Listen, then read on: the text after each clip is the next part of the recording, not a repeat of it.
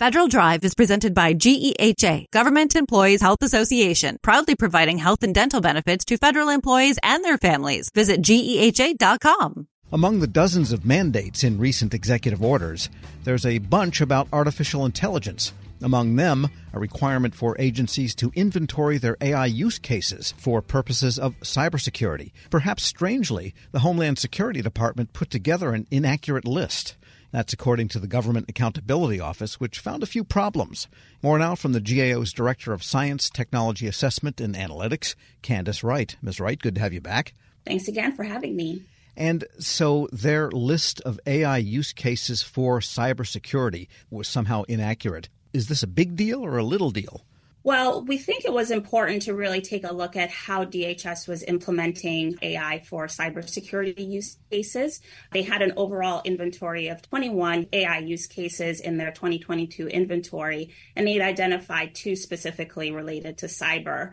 This was a first attempt for GAO to apply its AI accountability framework, which was developed in 2021. And so with agencies beginning to publish their inventories, we thought it was a good time to start taking a look at their efforts to implement AI. Right. So this framework then was developed way ahead of the executive order on artificial intelligence. Indeed, we recognize that with the growing use of AI and lots of interest and curiosity about it, we thought it was important that there be a framework to help entities, particularly those who have an oversight role, but also those who are managing and overseeing AI projects, to be able to identify key practices and considerations that should be thought of as they're developing, designing, and deploying such systems. And before we get to the list of cybersecurity-related use cases, you have a long list of best practices. I think there were something like 16 of them, and DHS was only following 4 of them. Tell us about the elements of the framework and what they help an agency accomplish. So the framework is actually organized around 4 key principles: governance, data, performance, and monitoring. And really with these practices, the framework is really to help ensure that there's accountable and responsible use of AI. The particular systems that we identified that DHS had on its inventory, again, there were 21 overall, but there were 2 that they identified as being cyber related. As we set about to do our work, we began having conversations and discussions with the agency officials, and it became quite apparent that one of the 2 systems that they'd identified related to cyber actually did not have characteristics of AI at all. And so through our discussions with the agency, we thought it was important for them to really take a look at the processes that they have in place for determining what systems actually end up on their AI use case inventory. Well, do you think that they were characterizing something as AI, even if it was not, just as a way of saying, oh, yeah, we're doing AI here in cybersecurity? I think there's just been so much attention and focus on it of late. People may not necessarily have the necessary background to fully take the necessary steps to assess whether or not the system truly is, or the capability truly is AI. And so given a lot of the attention and focus that's been happening, certainly there's a rush to submit information for these use case inventories. But it's really important that if you have individual components within an agency submitting such information, that there be a body that is verifying and validating the submissions and ensuring that they really are characteristic of AI use cases. Right. Agencies maybe could be running into the tendency to just characterize simple automation or even orchestrated multiple automations as AI when it's not really strictly AI. Exactly. And so one of the models that we identified and that they acknowledged was not AI, was one that had a predictive modeling component, but certainly was not AI as we explored that in greater detail with the agency. And if they have mischaracterized one of their inventory items, then what's the practical effect of that? Well, we think it's important that if agencies are going to be publishing this information and making it available to the public to indicate what their use cases are, that information be accurate, it be complete, and that it be reliable, because that's a really important element in establishing transparency, but more importantly, instilling public trust and confidence. We're speaking with Candace Wright. She's Director of Science, Technology Assessment and Analytics at the GAO. And the fact that just a couple out of one agency's sample was inaccurate, could that be an indicator that there's maybe something systemic in the government that needs to be tightened up? Well, it definitely raises the question that perhaps, more should be done to take a look at what use cases were submitted and ensure that it is accurate and that the necessary updates are occurring. And again, you have DHS fully implementing 4 of 11 key practices that are related to those governance, data, performance, and monitoring areas. So even if those applications actually were AI, they still weren't executing up to snuff. Exactly. And so we've specifically analyzed and reviewed 11 practices in the agency's implementation of their system, which ended up being the automated PII detection system. And so we focused on looking at that to identify the ways in which they were implementing these practices. As you mentioned, they were fully implemented 4, but had mixed results in implementing the remaining 7. One of the things that we identified is that data sources and reliability in particular were the areas that required the most attention. And much of this was because that we really couldn't find any evidence that the agency had addressed any of the key considerations for documenting the sources of the data and the origins of the data for the system. And in addition to that, we also found that they didn't have any evidence that any data reliability assessments had been conducted. So those are pretty basic practices for careful AI. Well, the underlying data is such a key element, especially when you're going to be using these systems to make recommendations, make decisions. And so it's important to ensure that the underlying data are sound and that they are representative of the solution that you're trying to attain. And what were your main recommendations for Homeland in this case? So for DHS, with respect, again, to the one system that we were actually able to review because we could confirm that it was AI, we made 8 recommendations for them to really focus on, first of all, updating their inventory to make sure that it is accurate, make sure that they're expanding their process to not just receive information from their components that something is AI and should be on the inventory, but really to validate the accuracy of that submission. In addition, with respect to the other issues that we identified around governance, around data, as well as performance and monitoring, many of the recommendations there were about ensuring that they have the appropriate documentation to provide evidence, especially for those in the oversight community, but also for the agency as well, who's managing and overseeing the implementation of the system, because you'll often have people coming and going on these systems. And so you want to make sure that you have that documentation to be able to refer back to as the system is being developed, but more importantly, being launched and operated so that you can ensure that it's operating as intended and achieving the expected outcomes. And they pretty much went along with you? Yes, so the agency actually did agree and concur with the 8 recommendations, and so we'll be monitoring that over time to see how they implement the recommendations. And will you be looking at other agencies' inventories to make sure that they characterize AI that really is AI and then are following the best practices? Well, I certainly can say that AI oversight is going to be a huge part of our work going forward for the foreseeable future. Again, as you look at the ways in which agencies are starting to adopt use of the technology. Last year, we actually had another team that issued a government-wide review on agencies' implementation across the 23 largest civilian agencies. And there they found that over 1,200 use cases had been identified by these agencies. So we'll be continuing to monitor what's happening there. In that report, we actually made 35 recommendations to 19 different agencies, so a lot to look at. And certainly there's a lot of congressional action and attention on this topic, so more to come in the future. And by the way, even though you are a congressional agency, does GAO have an inventory, and would you live up to what you ask of the agencies on there? Well, certainly GAO is also walking the talk on this topic. We actually recently published our inventory of AI use cases, where we have about 8 use cases that we have identified.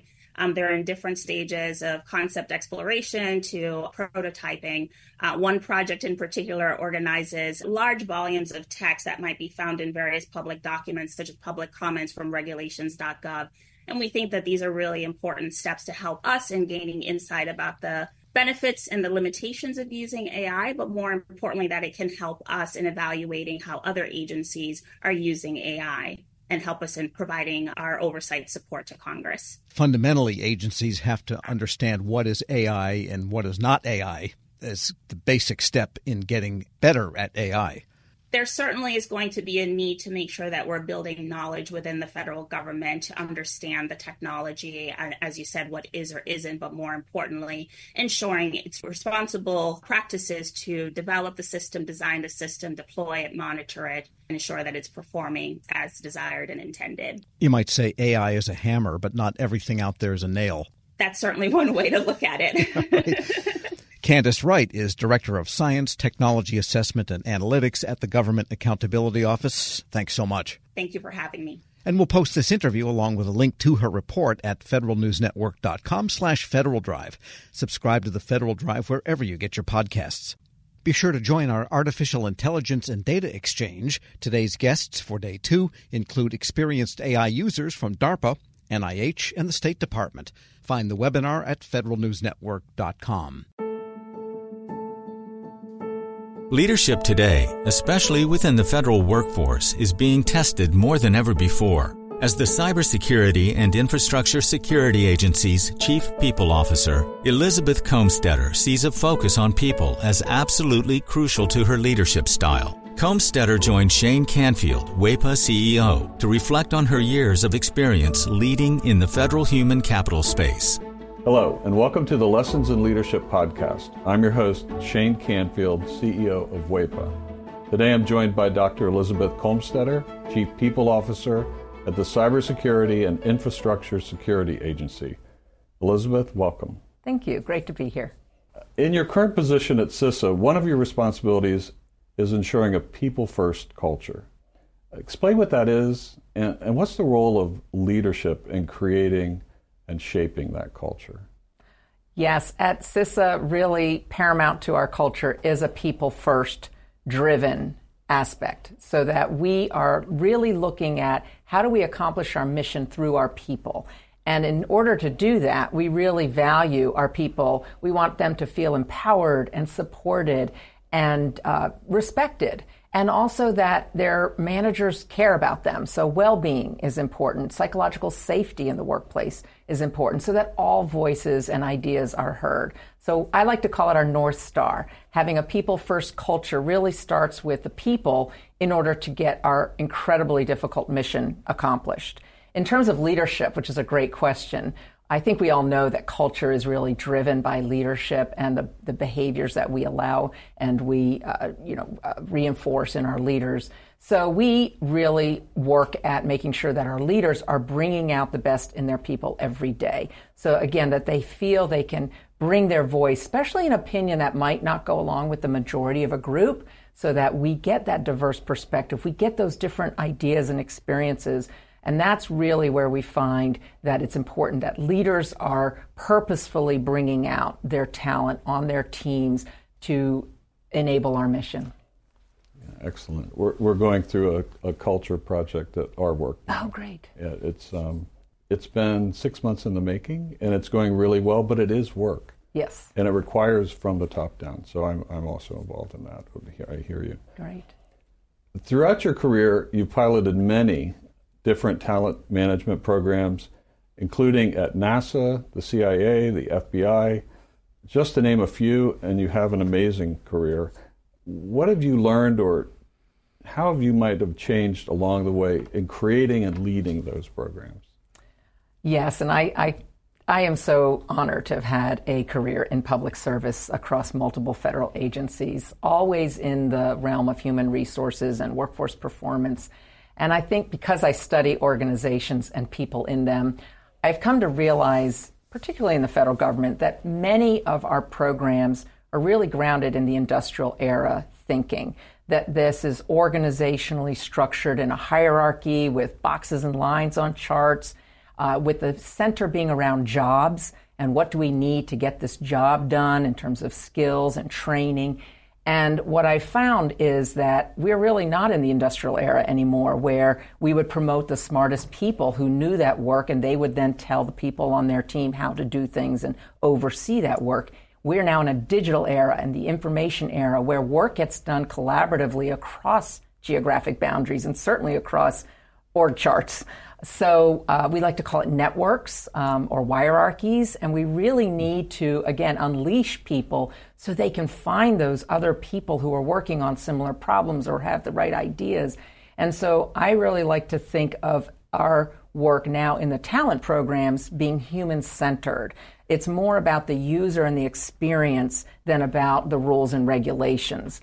So although we have to have rules and regulations, certainly in human resources, is that person experiencing what they need and getting what they need for their role at that time. So not so much on the job, but on the person. So for example, we're recruiting. What's the applicant experiencing? Because if they're not having a good experience with our organization from the time we're recruiting them, they're going to go work for somebody else. Same thing with like first-time supervisors. We know they need certain training, but telling them to sit in a class for 1 week and then hope a year from now they'll remember what they learned to apply, that's not really human-centered. The human-centered is, what do they need when they need it? And building modules or just-in-time training and bringing that to the people, to that user as they need it. So that's really, I think, the most important focus of talent programs today in this era to enable the workers to be the best they can be in their roles. Excellent. New thinking. This is always an interesting question. Has there been a time when, as a leader, that you've made a mistake? And what is that? And I think most important, what did you take away from that? What did you learn from that? Well, I kind of chuckle because I think as leaders we have to learn to recognize our mistakes, admit our mistakes, and that they are opportunities to learn. And so I've had to do my own self-reflection on making mistakes and when things don't turn out the way that I expected them to. Makes me think of a time when I was at the Transportation Security Administration and I was a supervisor, and I was really embroiled with my program. I was the technical leader of it. I understood it. I'd run it for years, and I was making a briefing for a decision that had to be made about this program that was very near and dear to me. And I presented the briefing to one of the very senior people in the agency, and I think there are about 20 people in the room. And I had gone through the briefing, answered all the questions, and that leader then said, okay, I'm going to go around the room and get everybody's opinion, and then everybody gets to vote, which kind of set me aback because there were people in that room that didn't have any technical knowledge about my program. She even turned to the executive assistant there, taking notes on the meeting, and said, go ahead, and I want to hear from you. And I realized, in hindsight, I had stopped listening. I had been in transmitting all of my knowledge and what I saw to be the right way, and I was not listening to different perspectives in the room because I didn't value that they were bringing any kind of input to this particular decision. And it didn't go as I had hoped, and I left very disappointed and was busy blaming the senior leader and how that meeting was conducted, that she let all these people have opinions when they didn't know, in my mind, didn't know what they were talking about. And so in reflection on that, I realize, and now as I've moved into more senior leadership positions, I realize that was a mistake, that it actually is really important to listen, especially to people who have different perspectives or at a different point in the career, not just the people who know the program or the technical really well. And so that was a mistake I made, and I realized in my own sense I wasn't listening to very different opinions, and I probably should have, because I would have learned more about what was needed for this program going forward than just leaving getting upset that it didn't go a certain way. So I've really practiced active listening. I've practiced making sure there's very different people on teams and certainly on committees or councils, that we need early careers, people new to the agency, people who haven't walked in the shoes of the technical workforce, because they're asking questions we need to hear for these programs to be successful. Excellent. Your career in talent management means your work is very closely tied to people. And even your title, Chief People Officer, what does that mean to you to be a leader in the federal system with that focus? Isn't that a great title? I just love the title Chief People Officer, and I think it's my dream job, really, to be focused on people and culture and the workforce strategy for the whole agency. And I'm just so excited to be at CISA at this point in time. We're only 4 years young as an agency, so we're really still creating who we're going to become as an agency and what is our culture and what kind of people and talent do we need to be sure we have to be successful. So it's very exciting for me to be in this role with a intentional focus on culture, because it's one of those things, if you leave it to chance and you kind of hope it goes the way you want it to, it probably won't. So by building programs, including leadership development programs, including any kind of training and learning and career growth and engagement programs and listening programs, that's what's really key for our agency, and particularly me in this role. I think in the federal government, we got used to doing annual survey, the Federal Employee Viewpoint Survey that OPM, Office of Personnel Management, runs every year. So we would do a survey and we'd read it and we'd say, oh, this is the opinion of our people. And then we would do action plans, and then we'd roll out certain activities that we would hope would increase engagement. In this era, you can't do once a year and understand what your employees' experiences are, what they need, what's working well, and what needs to improve. We need active, ongoing listening programs. So one of the things we're doing at CISA is having more pulse surveys, having more focus groups and what we call sensing sessions, expecting our leaders to have office hours where anybody can come and just talk about what's going well, what do they need, how are things going, because we feel like it is an ongoing need to hear from our people. And I think in this role and over the years of serving, I've also realized there's never a one-size-fits-all. You know, we think certain people need certain things at certain times in their career. There's no one-size-fits-all. Neither can we also customize everything to every individual. So there's got to be a sweet spot in building really great talent programs, but also, like I said, thinking about, can we do this in modules? Can we make it a menu? Can we do it just in time as people need it so they can practice the new skill or knowledge in their role? So I think we have such great opportunity, again, with the technology that enables us to really focus on how we connect people with their work and their team to get things done in very new ways. This is always an interesting question. Is there a figure, either from your personal life, your past, somewhere in history generally, that inspired you, your leadership style, how you view leadership? There are many figures who have been very inspirational to me, but there is one that sticks out, and that's my mother, Paula Brownlee, who has been a very inspiring leader to me all my life. And I think because, first and foremost, she had a strong family and a strong career. And that's something I always wanted. And I saw her first as my mother, but then I also saw her as a leader in her career and in academia, which was her chosen field. But I always knew her family came first.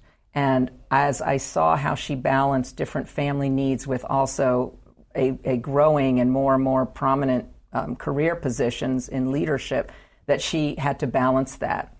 And I think I learned from her that you can have both. You have to focus on different things through your career and through your life, but that you don't have to trade one for the other. I've been happily married for 32 years, and I'm a mother of twins who are almost 24 years old. And I've had a great career in public service. So I think that having her as a role model has really helped me find my own courage, find my own confidence, and find my own voice in how I can prioritize the things that are most important to me so that I can actually balance both family and career.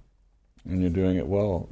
Thank you. Having known you now for 7 or 8 years and worked alongside you, your passion is infectious. Thank you. Your intelligence and the thoughtfulness with which you approach all of these issues, it's an honor for you to be here, and thank you for your time. Thank you very much. I'm Shane Canfield, CEO at WEPA, and until next time, have a great day. Find the full podcast and future episodes of Lessons in Leadership on the Federal News Network app and anywhere you enjoy your podcasts.